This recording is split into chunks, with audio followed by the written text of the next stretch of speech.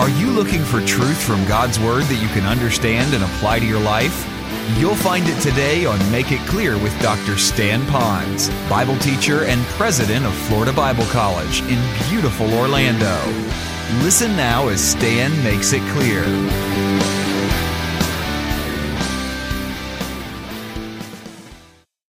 How many of you brought your Bibles with you? If you did, would you open them up to Philippians? That's a letter that Paul wrote to people that were Christians in the city of Philippi. And we're in a part of Scripture today that I titled, How to Handle Difficult Situations. As I reflected upon that, I thought about people who have had various difficult situations. There was a young man who grew up as a little boy, and all he wanted to do in life is he wanted to be one of those big 18-wheel truck drivers. You know what those big rigs are in the mainland? And so now he has taken all the lessons that he could. He's getting ready to receive his certified license to drive one of these big, huge 18-wheelers. So he's standing before the review board, and they asked him all sorts of questions. Now they were down to his very last question that they were going to ask him. And they said, if you answer this correctly, you'll be able to get your license and drive this big rig. And so he was excited. He felt confident he could answer that question. So here was the question. They said, here you are driving a long-distance truck loaded with gasoline in the back, a tanker truck. And as you're driving down the road, you are now in a mountainous area there of Colorado. You look to the right, and there's nothing but sheer granite. You look a little bit to the left as you're going downhill, and all you see is a tremendous drop-off with no guardrail.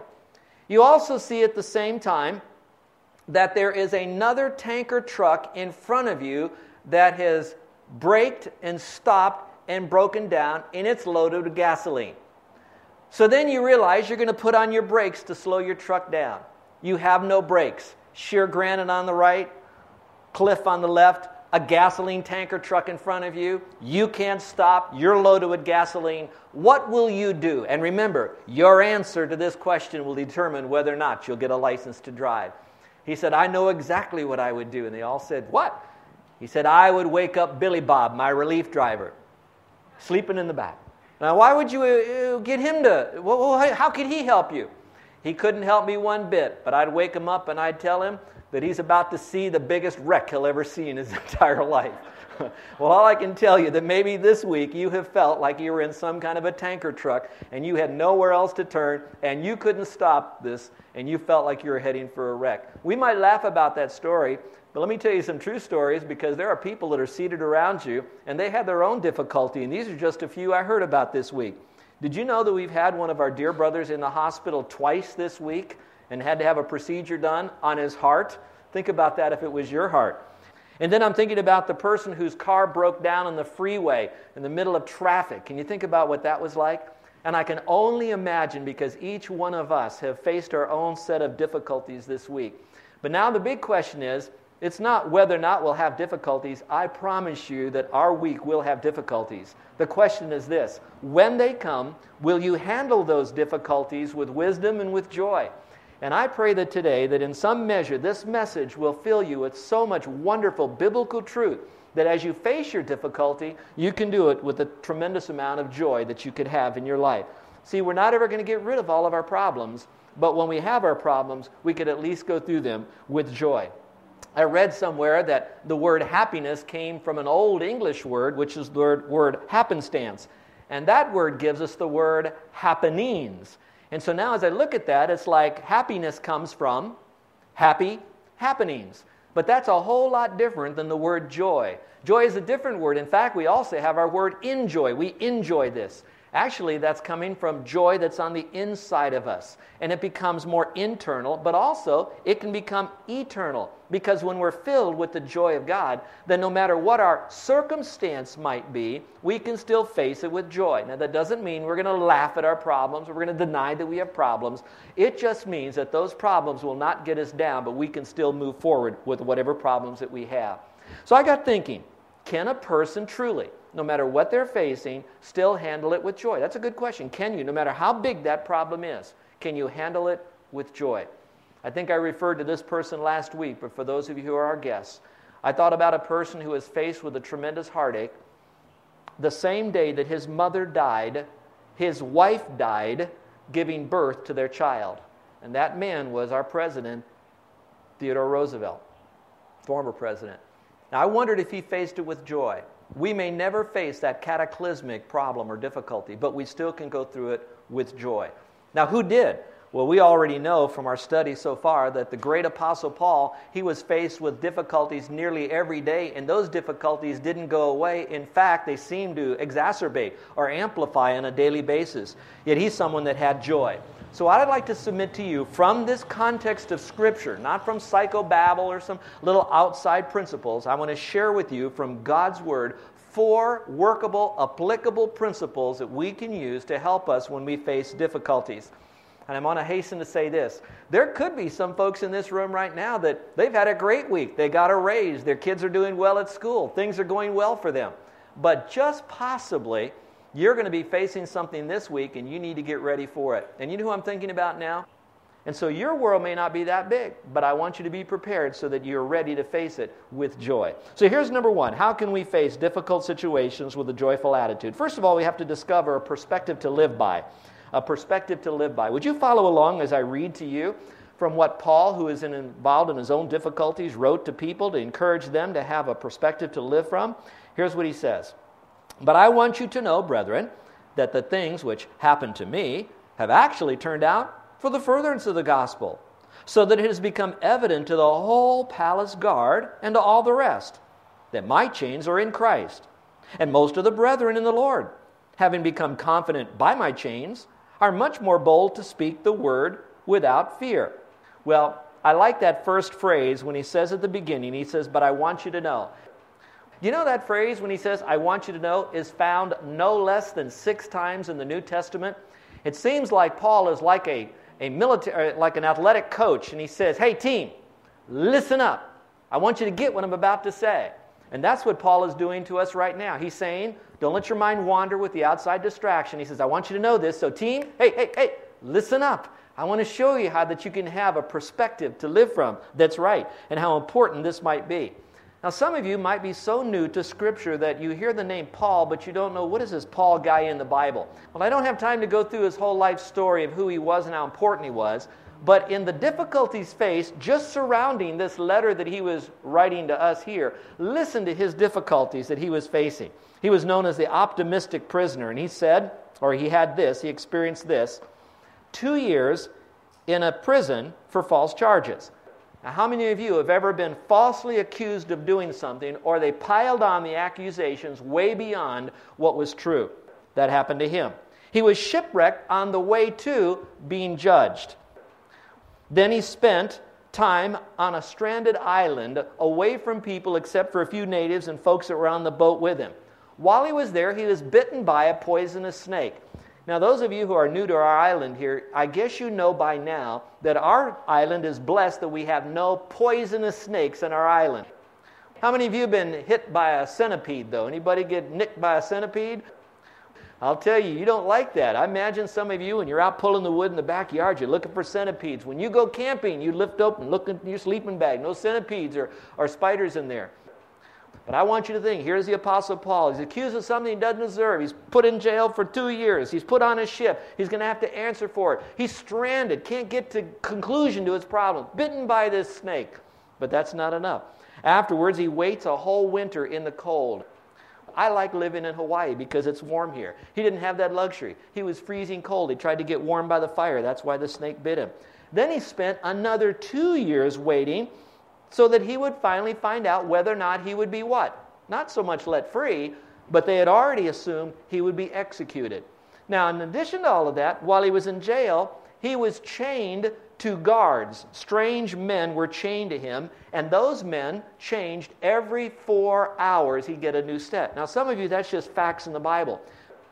But here's how I like to apply that.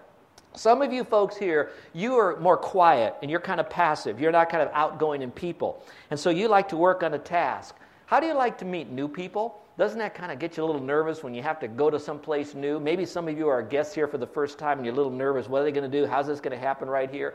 Well, think about the Apostle Paul. All these problems, and then every 4 hours he's got to reconnect to a new, little humor there, reconnect to a new guard on his being chained. Making new friends. So he had a lot of difficulties going on in his life. Now look back at the word here. Notice where it says He says, "But I want you to know, brethren, that the things which happened to me have actually turned out for the furtherance of the gospel." That word furtherance actually means that whatever's happened to me was for the purpose that the gospel would have progress. I know that some of you might be thinking that, okay, Stan's going to now tell me how I can go through a difficulty, what I should do, count to 10, read a book, remember a principle, say a meditated phrase or something. I'm not here about all of that. This passage is not going to go through all the different ways that you're to hold your breath, count to 10, think about happy thoughts, sing a melody, meditate. None of that's in there when you're going through a difficulty. What God does is He says, wait a second, I've allowed you to go through difficulties, here it is, because the difficulty is no longer about you. That difficulty is to provide for you an opportunity for you to do something bigger for me, which is to further the gospel. So, for those of you that have been going through some difficulties right now and they have not been removed, circumstances or maybe even people coming against you, the biggest question you have to ask is this for me now a lesson for me to further the gospel? Now, I cannot tell you how far you'll go with the gospel, whether you'll give the simple plan of salvation all the way to conclusion, or whether you'll live such a separated life that people might be able to witness the gospel somewhat with you. But the point of the matter is, the purpose of it was that it would further the gospel. So ask yourself, in what measure can I now give the gospel? There's one great commentator that really stimulated my thinking when he said this: wherever the Apostle Paul went, the gospel went. So when I think of you now, I'm thinking about you young people that are going to a school for the first time. Or you have a new class of kids. Some of those are your buds from last year, but now they're in this class, new teacher. And so you're going through some new circumstances. Maybe not so much difficulties, but circumstances. Since you've trusted Christ, you now have received Christ. You have received the gospel. So what you're going through right now is to help you to further the gospel. The teacher, the classmates, the school, that is because God placed you there sovereignly for the furtherance of the gospel. Those of you that are on your job and you've been redirected on your job, new boss, new subordinates, maybe a new office, maybe a new opportunity, whatever that might be that you're sensing, that is a difficulty, look at it as a furtherance of the gospel. Phrase. So the things that have happened unto you was a furtherance of the gospel. Go to the hospital, furtherance of the gospel. Car breaking down, furtherance of the gospel. A situation with a family member, how can the gospel be furthered? Once you're sensing this, then you're going to discover what's my perspective that I can live from, and that will help you out. Now there's another phrase in here that might help you, and that is this. Did you know the way you handle your difficult situations will have an effect on unbelievers as well as believers? Look at the phrase and look back at the verse. It says this: these things have happened unto me for the furtherance of the gospel, so that it has become evident to the whole palace guard and to all the rest that my chains are in Christ. Now, this is where it might separate your circumstance from Paul's. You might have been in the hospital because part of your body was breaking down. It wasn't necessarily because you gave the gospel and was beat up and now you're thrown in the hospital. Some of you, your car might have broken down, but it wasn't because of something the gospel was that you were giving and someone knocked you down because of that. Your circumstance could be just general circumstances of life. For the Apostle Paul, though, he was put in prison because he was speaking forth the mystery of the gospel, the simple plan of salvation. When that happened, they threw him in prison. So that's why he says here that the whole palace guard and all the rest knew that I was in chains in Christ, meaning because of Christ. Now, how we can apply that to our life is simple. While we might not have had our problems because of giving out the gospel, we could now take whatever our difficulties is and turn it around. Finish this phrase with me, will you? When life gives you lemons, what should we do? Make lemonade, all right? So when God allows difficulties to come into your life, in your mind, you're going to ask, how can I further Christ and kingdom work, particularly the gospel? Now, as I got thinking about it here, and he says the palace guard knew about this, how did they get stronger, know about Christ being in this? Well, I can only imagine that Paul was someone who would speak for Christ. So while he was speaking to his friends, to the guards, to those who would visit him, to the judge, and maybe when he spoke to the Lord in prayer, all those that were around him were hearing his God-centered conversation. Somehow God was going to come out, because wherever you cut Paul, he would bleed the gospel. But that came from an inner spirit. So he said, I want to give my life to Christ. So all those around, the unbelievers, the palace guard heard that. So your difficulties, believe it or not, others are watching. Don't you think that those palace guards that were watching Paul, they also had to watch other prisoners? The other prisoners were in there because of stealing or killing or not paying their taxes or whatever other crime that they were doing. So those were just common criminals. Now, Paul, he did everything right. He wasn't in there for stealing or lying or cheating or killing or hurting or maiming or not paying his taxes. Paul was in there because he preached a message about this strange God called Christ, and now he's in there. So all these gods are saying, okay, what is this? Guards are in there looking at Paul saying, what's this all about? And Paul is over here saying, it's okay, I'm here because of Christ. And now I want to tell you about how wonderful Christ is. I believe Paul had joy in his heart. You're going to see that in a few moments. So he was so full of joy, the guards are now watching him. So here's my question to you. Since we live our life not in a monastery or a bubble, we are going to have a lot of lost people that will interface with us. So here's the simple question. How many of you definitely know that you have unsaved neighbors around your house? Those that don't know Christ, would you raise your hand? Okay, put them down. How many of you definitely know that you have unsaved, non-Christian people that work with you somewhere in your field of work or employment? Would you raise your hand? How many of you are reasonably sure that it's possible that at your school there would be unsaved or non-Christian kids around your school? Would you raise your hand? All right. Now, I'm saying all that to say this. When you go through the difficulty that the Lord has permitted to come into your life, and if you've chosen to surrender to His Lordship and use it as an opportunity to get the gospel out, then what's going to happen? That world is going to look at you to see how do you handle that circumstance. And so I hope that you see that we handle that circumstance with joy, but to further the gospel. Now the next phrase is important too. Look at this. He also says this, and most of the brethren in the Lord, having become confident by my chains or by my difficulties. And now they're much more bold to speak the word without fear. So, just as you're going to see the unsaved people look at you to see how are you handling your chains, and you're using it to let them know that I don't care how bad my difficulty is, I still want you to know about Jesus Christ because He's the one that's going to deliver me from all my problems, either here or when I die. You also have on this side all those that are believers, and they're watching you because they too will have their own set of difficulties that God has permitted to come into their lives. Who but only the Lord might know that you over here that go through the difficulties and you've chosen to further the gospel with joy, that they now will be encouraged just by your testimony. So here's another question for you. How many of you know that you have somewhere in your neighborhood a believer, someone who is a Christian just like you are, even though they may not go to this church? Would you raise your hand? Okay, they're watching you. All right, how many of you, where you work, you know that even where you work, there are some Christians, believers, that you know by name, you see their face in your mind right now. Would you raise your hand? Okay. How many of you kids, where you go to school, even though there's a lot of unsaved kids there, you still know there are salt and peppered throughout the group, other believers? Would you raise your hand? All right, so I say that again for this. They're going to be watching you when you have a difficulty at home and you have a difficulty with your life. Whatever's happening, they're watching you, and you can be strengthening them because you've decided not to compromise, that you've decided not to lower your flag because you now have a priority, that you now have a purpose, you have a now reason to live. God has a purpose behind every one of my problems. You might want to mark that down. God has a purpose behind every one of my problems. So you look at it from God's perspective. And so now you're saying, all right, God permitted this. He might have even prescribed this. But I know that this difficulty right here, I can turn it around and use it for His glory. Let's look at number 2. We need to determine a priority to live by. We learned about a perspective to live from. Now we're going to determine a priority to live by. Would you read this passage out loud with me? Everyone, read out loud together with me. Some indeed preach Christ, even from envy and strife, and some also from goodwill.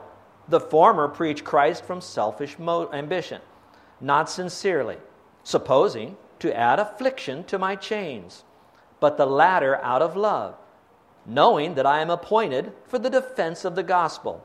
What then?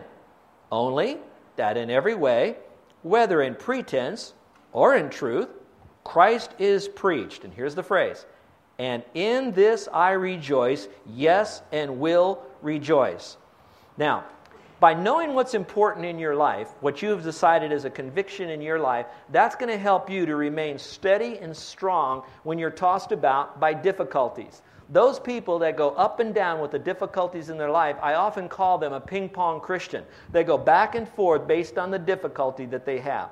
But those that have finally decided that I've trusted Christ, He is the Lord of my life, and I am committed to making Him known to other people. When they go through those difficulties, their priority is already set. I know what I'm going to do with this.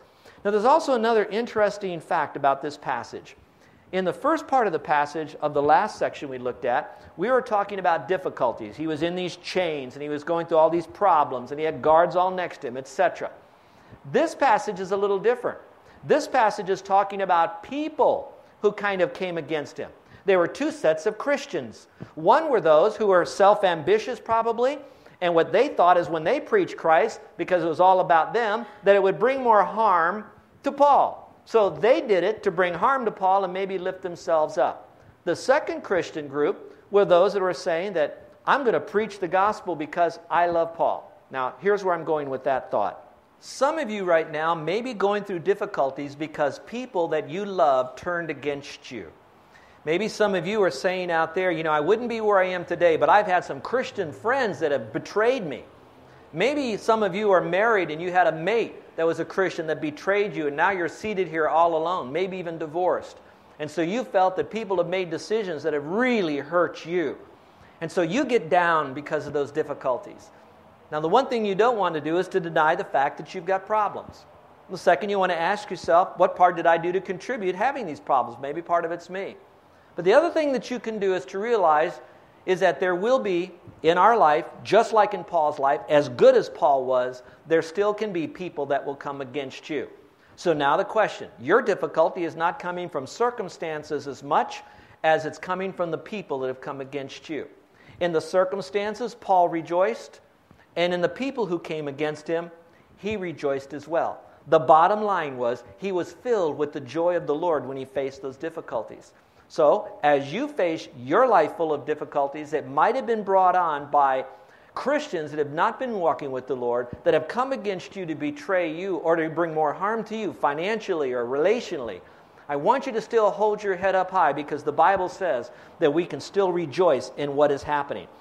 I thought about this as I went through this passage, and I asked myself, what were three favorable results or benefits that Paul got out of having these people come against him? The first of all was this. When he preached the gospel, it cleared up for all the people that were around him that his life wasn't about Paul, but his life was about Christ. So when people come against you, or circumstances are against you, then you're saying a loud statement to them, I don't care. You can't make it difficult for me because whatever you throw at me, I'm going to turn around and give glory to the Lord. I'm still going to shine with genuine joy, and I'm going to further the gospel with this thing. So as you're looking at this, you're going to be a testimony to the outsiders that it's all about Christ no matter what happens and not about you and your pity party. The second I put down here for me is that most believers now could become encouraged because they can look at who's come against me. Let me tell you a story, and I don't always win on my difficulties. Believe me, I have my own issues, as we all do. But many of you kind of remember a long time ago, maybe a year or so ago, we had an individual, a man that we really wanted to minister to. He came here into our building after he was given what we call a no trespass warning because he broke into our building 3 times. We told him not to come on our property, but I'll speak with him on our sidewalk anytime he wants because I really was willing to keep a door of opportunity of ministry open to him. That morning on Sunday, many of you were here and you'll remember the story. He showed up, but he didn't just show up on our property. He was with our children in one of our rooms and he was banging on the piano and making all sorts of statements that were bizarre. And so obviously I was immediately called and I grabbed a couple of, so if this guy wanted to take a poke at me, I could hide behind Jeff. And as this all happened, this man was screaming at me up on the 3rd floor, banging the phone down. And for that moment, I can only tell you there was an overwhelming sense of God's peace in my mind. I did not fear for my life. I did not fear what I was going to do next. I just knew that I had to speak as little as possible to this person so I would not inflame him anymore. And secondly, I remember the verse, Spirit brought it back, that said, a soft answer turneth away wrath. So I lowered my voice, spoke slower, and was calm and quiet around this individual. Later that morning, he was found hiding in Carol's office, and the police did have to take him away for the protection of our people, and this story goes on and on. The testimony, though, was that there was a couple people that saw what went on through this bit of affliction, because this person was cursing at me and just saying all manner of ugliness.